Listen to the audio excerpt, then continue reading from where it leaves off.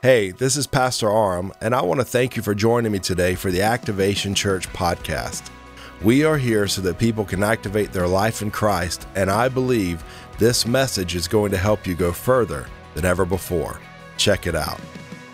If you have your Bible, turn it to Galatians, the second chapter. We're going to jump right in, and we're going to read 16 verses together. So if you're behind on your Bible reading plan, you're welcome. I'm going to help catch you up this morning. If you're ready, say, I am ready.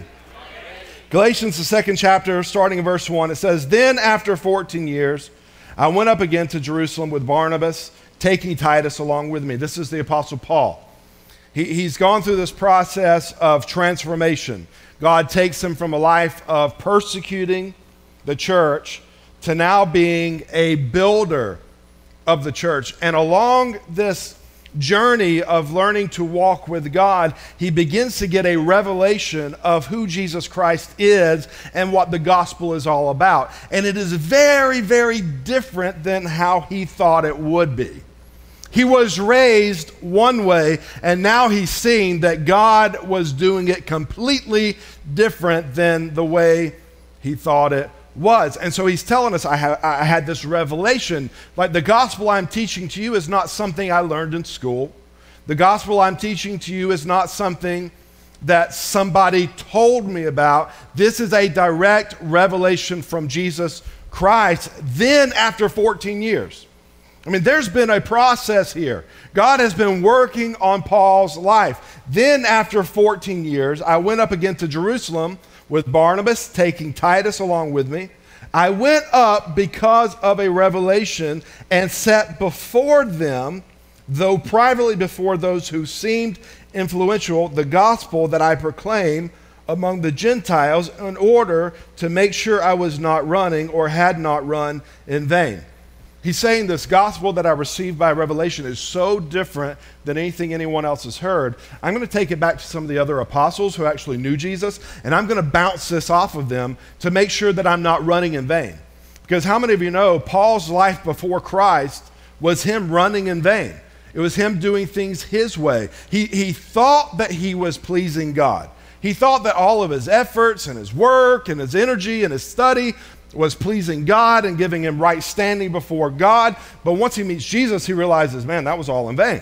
And so now that I've got this gospel and I'm going to take it to the Gentiles, I want to make sure that I'm running with purpose.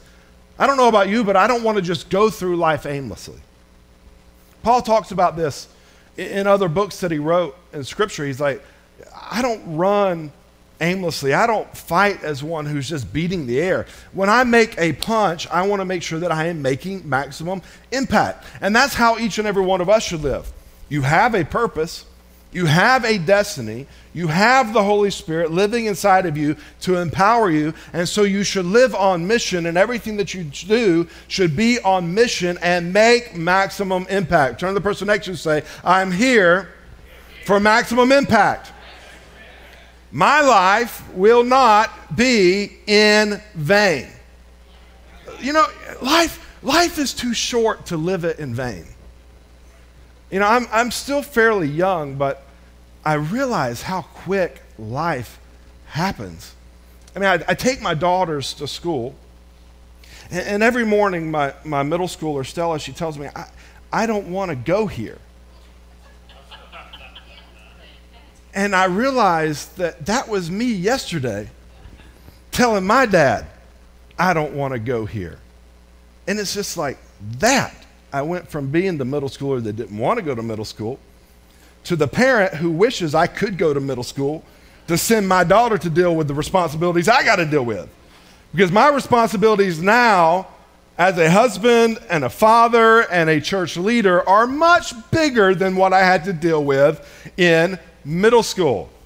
I mean, the subjects that I thought were just like pointless, which most of them are, but the ones that I thought were pointless, I would love to sit there in a class and just hear them all over again. How many of you can testify to that? So life's short. So the time that I do have left on this earth, whatever God has determined for me, I want to make sure that I am making a difference. I want to make sure that I am making an impact. When I meet somebody, I want to meet them with the intention of being an influence to them. I want you to see Jesus in me, and I want to be able to see Jesus in you. Turn to the person next to you and say, can I see Jesus in you today? Now turn to the person on the other side of your second choice and say, not really. So he says in verse 2, he says, I wanted to go to make sure that I was not running or had not run in vain. Verse 3, but even Titus, who was with me, was not forced to be circumcised, though he was a Greek. There's a lot happening right there, and that's a big theme of the book of Galatians, that you'll see Jews and you'll see Gentiles. You'll see the circumcised and the uncircumcised, and I think most of you understand what circumcision is. I don't think we need to have a master class on circumcision this morning, but the significance of what's happening here in Scripture is God told his people, you need to be circumcised. And so now we fast forward into present day with Paul, and the people who are a part of the church are arguing for circumcision because God himself said that we should be circumcised. The question is, did God change his mind? The answer is no. God does not change his mind. So what do we do with the circumcision? If God said be circumcised and he doesn't change his mind, do we still need to be circumcised? No. Not if you understand what's happening here. Circumcision was a sign of the covenant. It was a sign of the promise that was to come. For instance, how many of you in here, you wear a wedding band? I don't, because mine doesn't fit me anymore. I've gained a few lbs since that glorious day almost 17 years ago. Am I still married? Are you sure? But I'm not wearing a wedding ring. See, the wedding ring is not the covenant. The wedding ring only points to the covenant. So God told his people, you're going to be circumcised. That's going to point to the covenant or the promise, which is now fulfilled in Jesus Christ. It was a sign of something to come. So now we are still circumcised. It's just not down there. It's right here in my heart. And which was the purpose from the beginning of time. God was working to gather a people that he would take that heart of stone, cut it out, circumcise it, and give them a heart of flesh. So when we talk about circumcision here, that's what we're dealing with. We're dealing with this tension between should we be doing this or should we not be doing this? And Paul is saying it really doesn't matter. It's at this point in time, it's a preference thing. So turn to the person next to you and say, you do you, boo. So the other thing we have going on here is Jews and Gentiles, right? So the Jewish people started with a man named Abraham. God selected him. Not based upon anything that Abraham had done, by the way. It wasn't because Abraham was just like a really good guy, loving on God, pursuing God, and God's like, that's going to be my boy. Had nothing to do with Abraham. As a matter of fact, Abraham came from a pagan nation. They served other gods, but God chose Abraham, which shows us how God operates, that it's all about grace. It's all about he chose us. Did you know that? God chose you. You did not choose God. You're just responding to his choosing. God loved you before you loved him. He loved you while you were still a sinner. While you were messed up and jacked up, God loved you, he chose you, and he saved you. So we got Abraham over here. Abraham starts having kids. Their kids start having kids. And a big family is born. You know the song, Father Abraham had many sons. Many sons had Father Abraham, and I am one of them. And how many of y'all grew up in church? So let's just praise the Lord. Right arm, left arm. Let's talk about the family of Abraham. But what caught me about that song is it says, and I am one of them. And so are you. However, my bloodline is not connected to Abraham. My family tree is not connected to Abraham, and most of you aren't either. You're not his children by natural birth. The Jews are his children by natural birth. So what's going on here? We've got Jews. Those are the ones who are his actual descendants, and then everybody else, which includes us, we're the Gentiles. And so there's a lot of controversy behind this in the early church because the promises of God belong to Abraham and his descendants. But now Paul is arguing it also belongs to the Gentiles because Jesus came and he said, guess what? Abraham's kids, y'all are sinners. Gentiles, y'all are sinners. He evens the playing field. Doesn't matter where you came from. Doesn't matter who your daddy is. You're all messed up. I'm going to bridge the gap. I'm the way. I'm the truth. I'm the life. Now you find your salvation in me alone, not your bloodline or your family tree. It is only in what I have done. And now because of this, anyone who has faith in me is a son of Abraham. Are you getting this so far?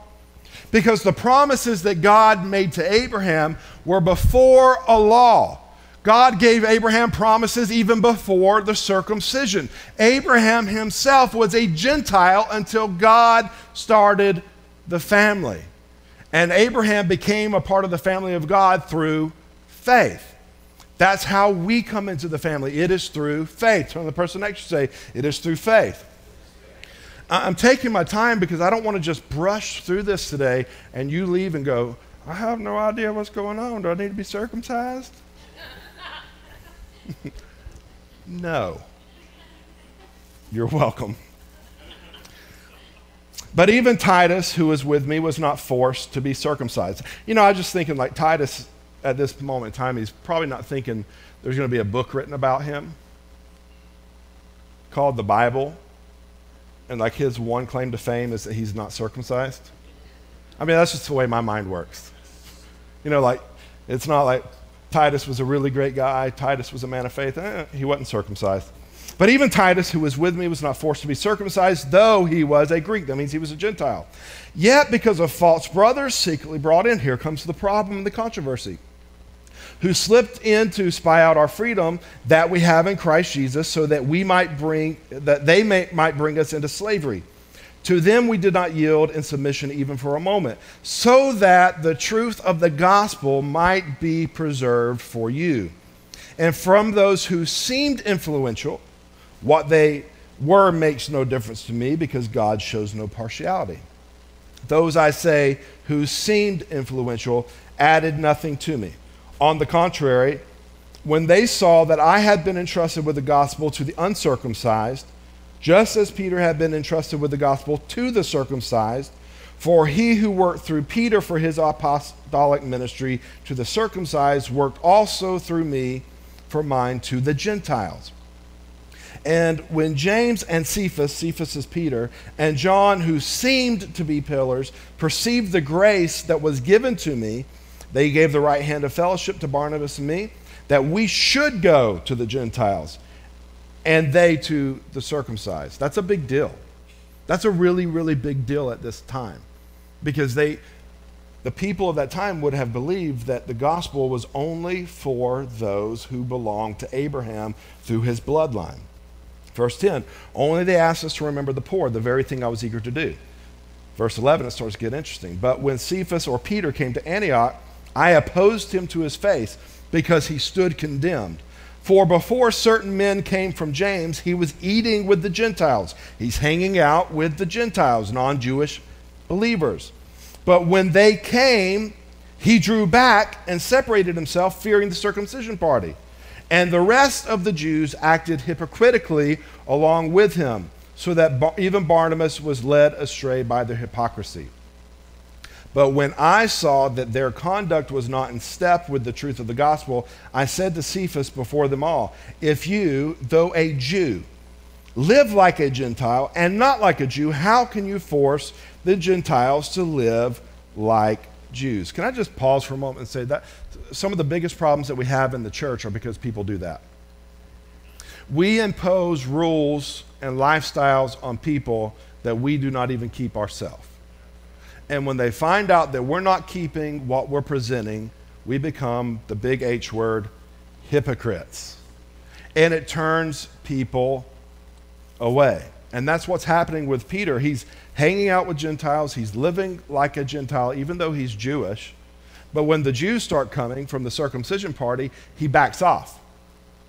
And Paul's like, bro, you can't do that. We've got to stand firm. If we have decided that God has told us that the gospel is for all people, then we've got to stand firm in this thing.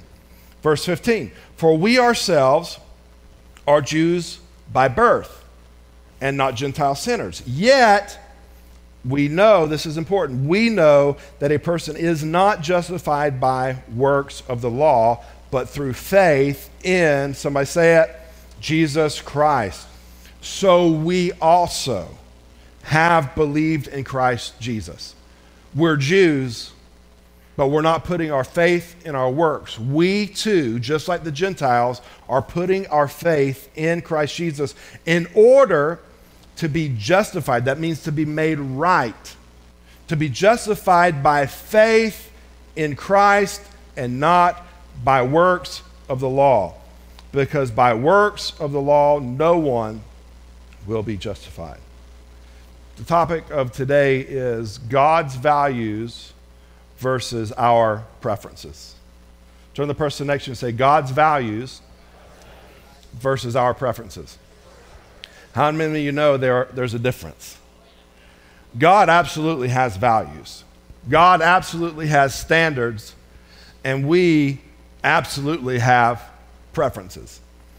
For instance, whether or not you get married in life is a preference. Did you know that?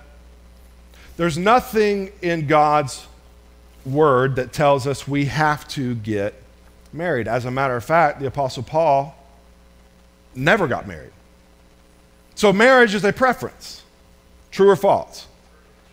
How I treat my spouse, preference or value? See the difference? I can choose whether or not I want to get married, but once I enter that covenant, God has a value system here. He says, if you're going to be a husband, this is how you should respond as a husband. If you're going to be a wife, this is how you should respond as a wife. Children, having kids, that's a preference. Did you know that?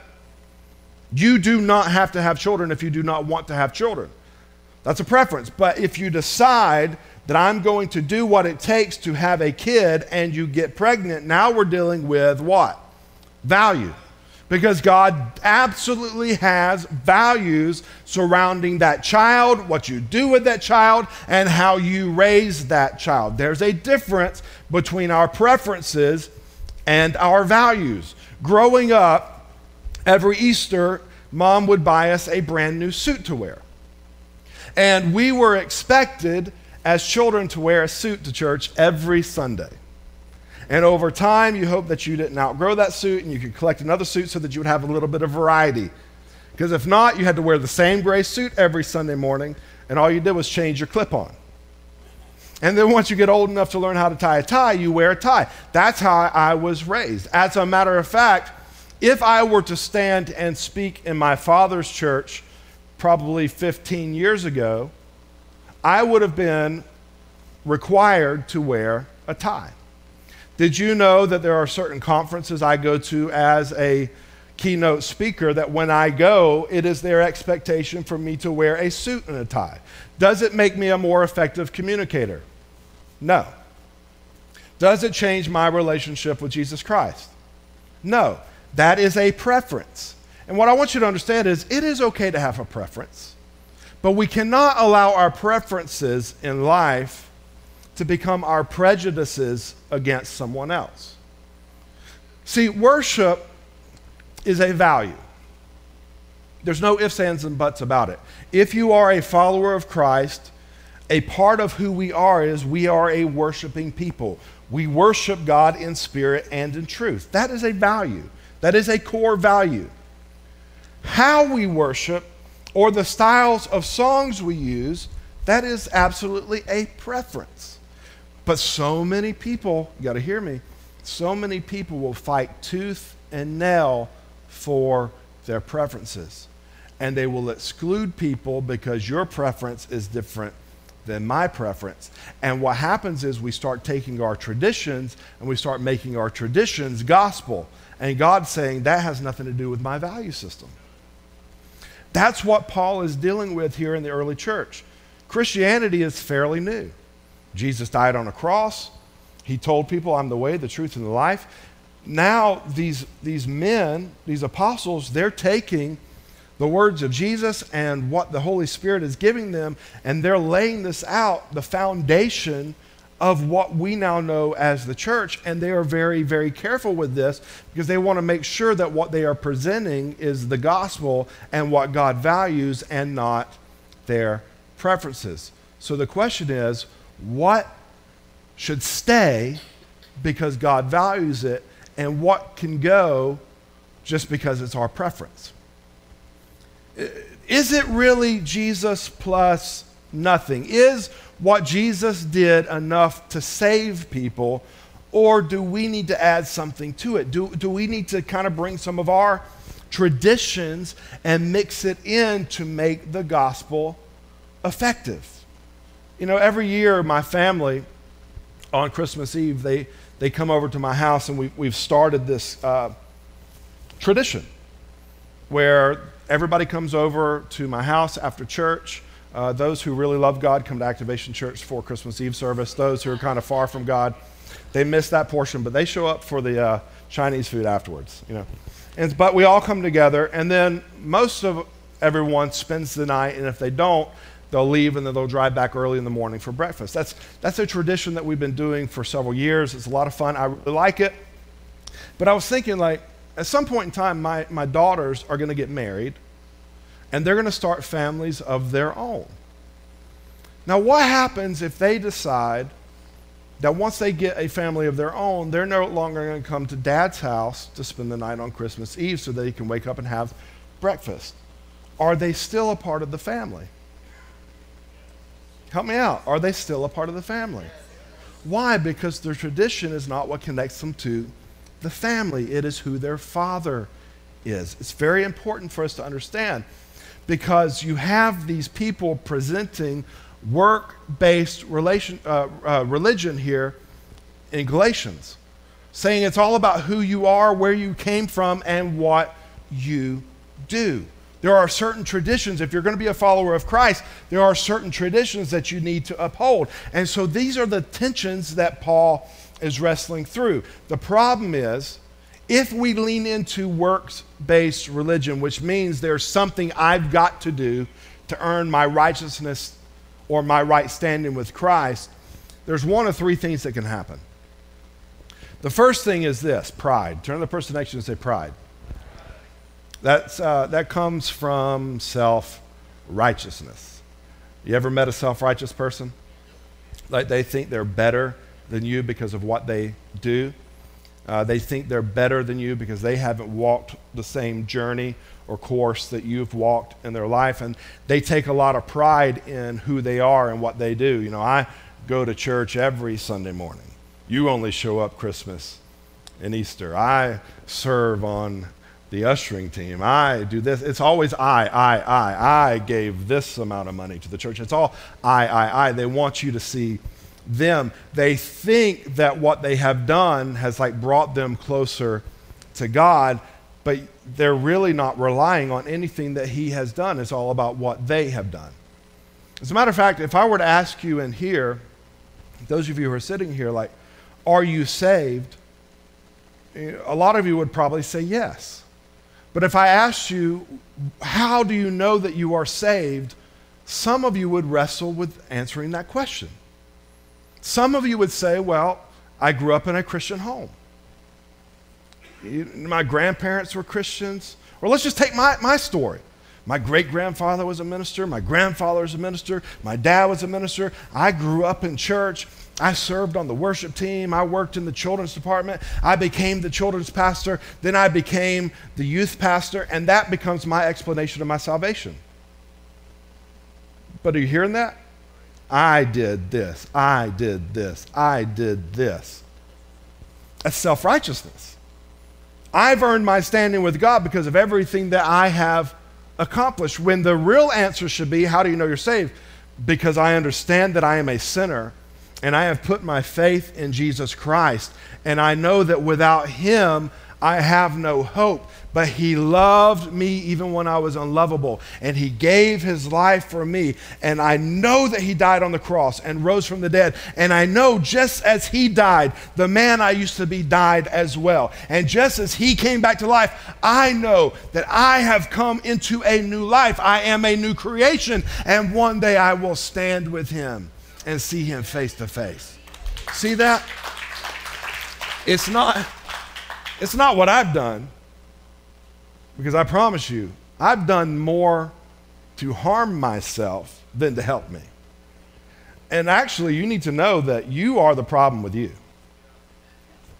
I mean, I know that stings a little bit, but you're the problem with you. Like, the loudest voice in your head is your voice. The dumbest decisions that you have made in your life were decisions that you cooked up all on your own.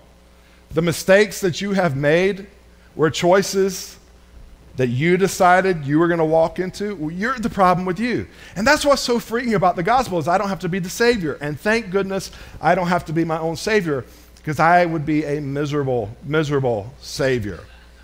Okay? And I just want to say this, as your pastor, obviously there is a such thing as honor and respect, and that should be in the house of God, but never place me on a pedestal. Okay? I am a human being just like you are a human being. We all have faults, we all have failures, and it is only by the grace of God that we are who we are. It is only by the grace of God that I am able to stand here and minister the gospel today. It's not because of anything I have done. It's not because of my pedigree. Are you understanding? But if I don't know that, then pride sets in. And that's where Paul came from. That was Paul's life with God. It's all about who he was. It was all about what he had done. Watch what he says here in Philippians, the 3rd chapter, verse 3. He says, "For we are the circumcision who worship by the Spirit of God and glory in Christ Jesus, and put no confidence in the flesh. Though I myself have reason for confidence in the flesh also." He's telling them, you want to talk about works?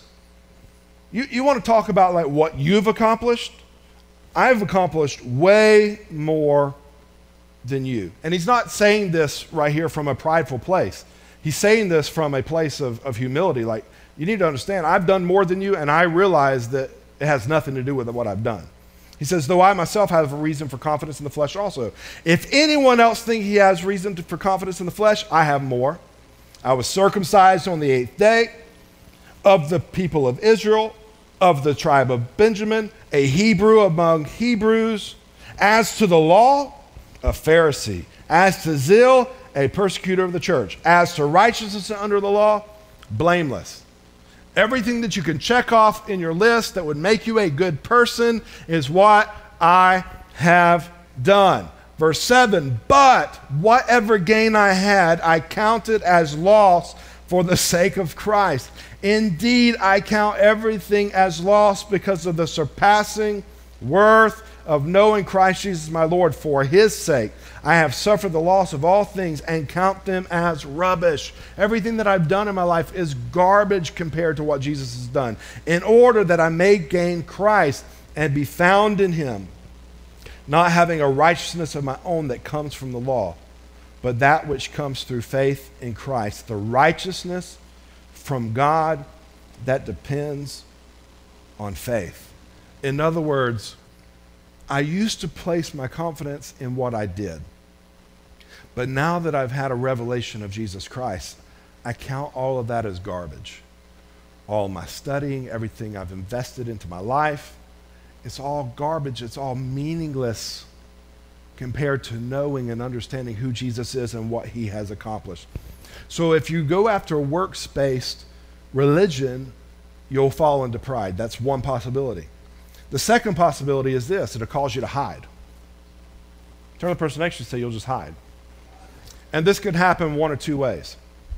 One, you can understand that, I see God's value system, I see his standards, and I realize that I can't accomplish it.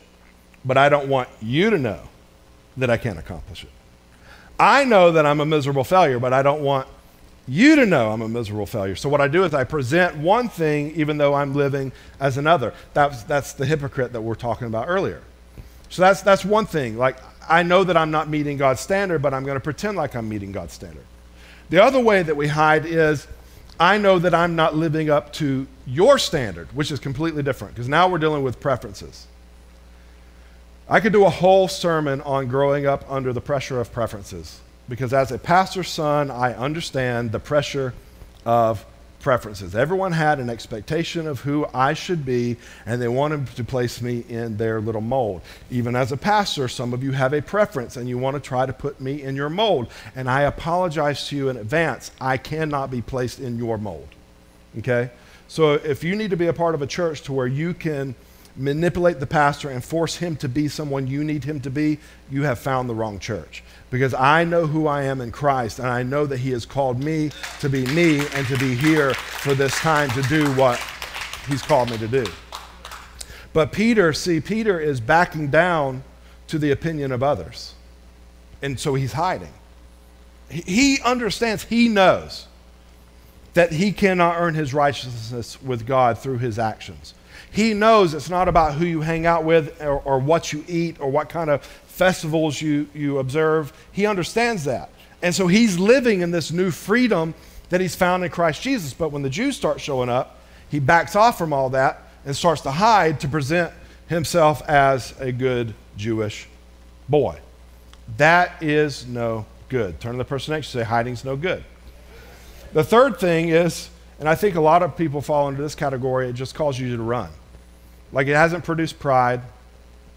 Like, you don't have time to hide. You just flat out run. Like, if God's standards are here, I know that I fall way short, and there's no way for me to live that way. So instead of even trying, I just run in the opposite direction. And maybe that's a part of your story at one point in time. Like, you found so much pressure in religion, you're like, I can't do that. I can't live up to the standards of people. I can't live up to the standards of my parents. I can't live up to the standards that the preacher is preaching from the Word of God. And so it'd be better for me, if I'm going to go to hell anyway, might as well go to hell having fun. Anybody with me? No, that's not your story? Like, that would be my story. Like, if I'm going to hell because of the things I've done, I'm going to go into it full blast. I feel like I'm preaching to a bunch of aliens here. You're like, no, I would never. You know, like, if drinking a beer is going to send me to hell, then I'm not going to stop at that one beer. You understand what I'm saying? Still not with me. It just becomes a natural thing where I can't meet these standards, so I run. None of that works. Pride will bring a fall in your life. Pride will bring destruction in your life. Hiding gives no opportunity for healing. And running takes you in the wrong direction. So what's the balance here? It's got to be faith-based relationship.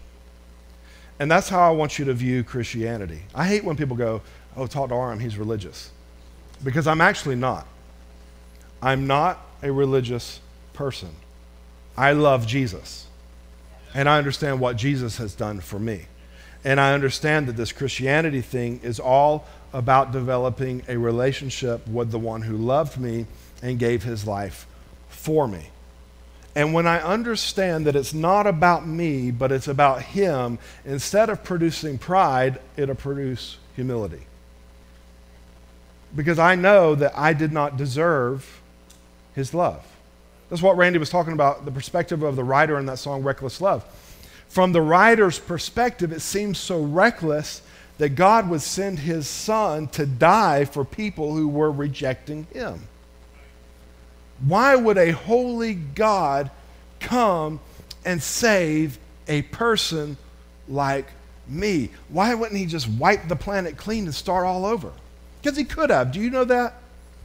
If that was in his heart to do, he could have done that. But from the beginning of time, his heart was to save humanity, to seek and save the lost, to bring us back into our purpose and why we were created, to once again be the light of the world and image bearers of God. And when I realized that I had nothing to do with that, it produces humility.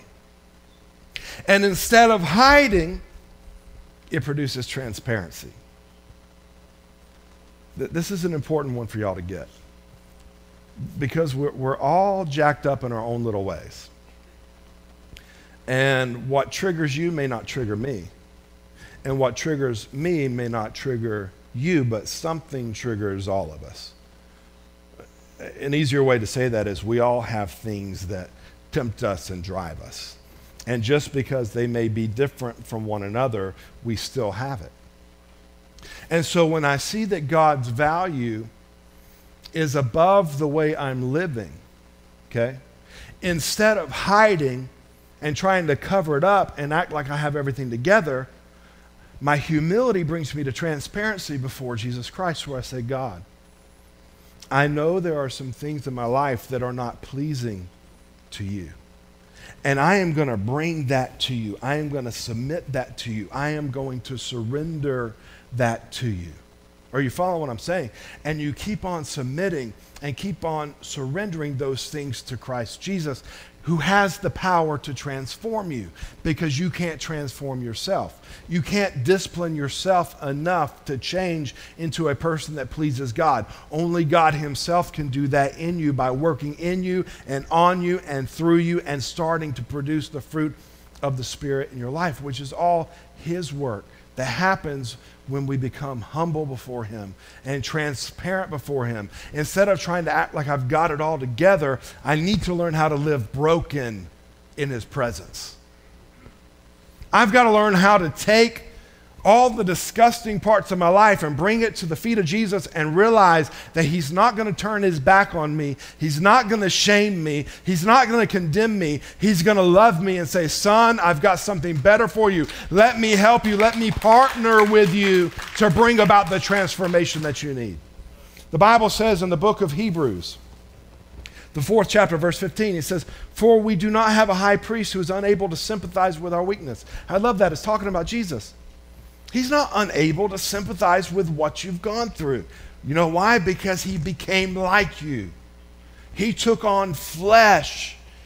He knows what drives you because it tried to drive him. He knows what tempts you because it tried to tempt him. Did you know that Jesus dealt with temptation? Did you know that? So he's not unable to sympathize with us in our weakness, but one who in every respect has been tempted as we are, yet without sin. See, the perfectness of Christ would not succumb to the temptation and fall into sin. So what do we do with this? Verse 16, it says, let us then with confidence draw near. Don't hide. Don't run. Draw near to the throne of grace that we may receive mercy and find grace to help in time of need. God is not looking for perfect people. He's looking for people who have a perfect heart towards him, because that he can work with. I promise you, God has the ability to transform you from the inside out, as long as you are humble, as long as you are transparent. And the third thing, instead of running, it causes us to surrender. And that's the key to living a productive life in Christ. Remember, he does have values. There are standards here that he wants us to live up to. And that's the fault of the false grace message. False grace is God loves you, now live however you want. True grace is God loves you no matter what you've done, but now his grace empowers you to live the life that you could not live on your own. So when fruit starts to come from your life, it's not because you're all that in a bag of potato chips. It's because you've drawn closer to God, and the more you draw close to God, the more his Spirit operates in your life. And the more you surrender and bring those things to him and talk to him about it and don't try to hide from it, get honest with God because he can handle your honesty. We can come to him with confidence and boldness, the writer in Hebrews says. As we do that, he begins to transform us from the inside out. See, religion is outside. It's all about what's going on the outside, how you look, what you do. And Jesus is more interested in what's going on in here. I thought about that one day. I was walking and I looked in a mirror, and the thought hit me that God is more concerned about who I am becoming than he is about what I do.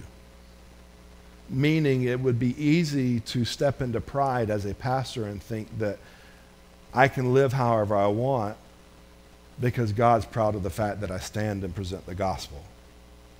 Does that make sense to you? But God is more interested in who I am becoming inside of here than he is what I do right here. Because if I'll surrender this to him, he'll produce the fruit that brings about the works that are pleasing to him. It's not about you. That's what I want you to hear this morning. It's not about you or what you can accomplish. It's all about him and what he has done. And the closer you draw to him, the more he will transform you. And it is a process. It is a process. You don't just wake up one morning perfected. It is a process of yielding this vehicle of flesh, and it continues until the day you stand and see him face to face. And then we are made perfect. There is no more sin. There is no more temptation. But until then, we've got to learn how to yield our life and surrender it to him so that he can produce in us what he desires, the work that is pleasing to him. Every head bowed, every eye closed. Father, I pray for every single person that is in this room today. And God, I'm asking that you would begin to draw each and every one of us closer to you. Father, through the power of your Holy Spirit, begin to reveal to us the things inside of us that you desire to change. And God, instead of us running from it, instead of us hiding it, instead of us thinking, well, we'll fix this and then we'll come to you, God, let us just simply surrender to you with all of our faults, all of our problems, all of our weakness. God, today in this moment, we just bring it to you. And Jesus, we ask for complete healing. Bring healing in our mind, God. Bring healing into our heart. God, bring healing to our emotions. Some of you in here, you've been so scarred by what you've been through in life. And then to add to the pressure of what you've been through in life that has hurt you, you've had a double dose of religion added on top of that. And it's made you feel worthless. And I want you to know today that the gospel is not intended to make us feel worthless.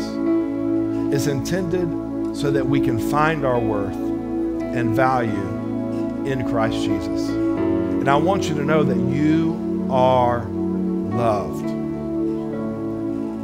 You need to personalize that this morning. You are loved. Jesus died for you. He loves you. Start resting in that love. Have confidence in that love. Surrender to that love and allow him to take you where you need to go. In Jesus' name. Now, if everyone would stand. If you have something on your heart this morning that you would like us as a church family to come into agreement with you about, I'm going to ask this as a sign of your faith and confession that you would take your hand and lay it over your heart. And we're going to pray together. And I believe in this moment, God can begin to work a miracle in your life. Over the past couple of weeks, I've heard so many testimonies of people where in moments like this, God healed them. We weren't even praying necessarily for healing. We weren't even necessarily laying hands on anyone, but God healed them. So I believe that no matter what's going on in your life right now, that Jesus can meet you at the point of your need and he can bring healing to you. Father, right now, we ask that you would touch your people and that you would meet them at the point of their need. God, whatever it is that they're going through, whatever it is that they're facing, God, I'm asking that you would be their ever-present help in their time of need.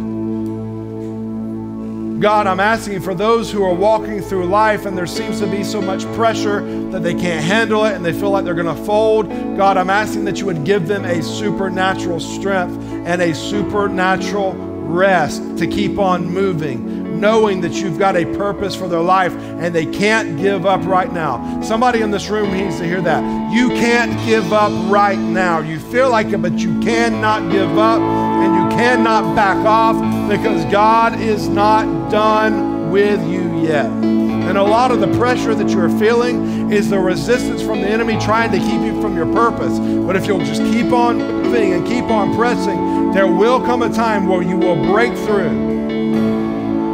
So Father, for the person that feels like giving up, God, I'm asking that you would give them a supernatural strength.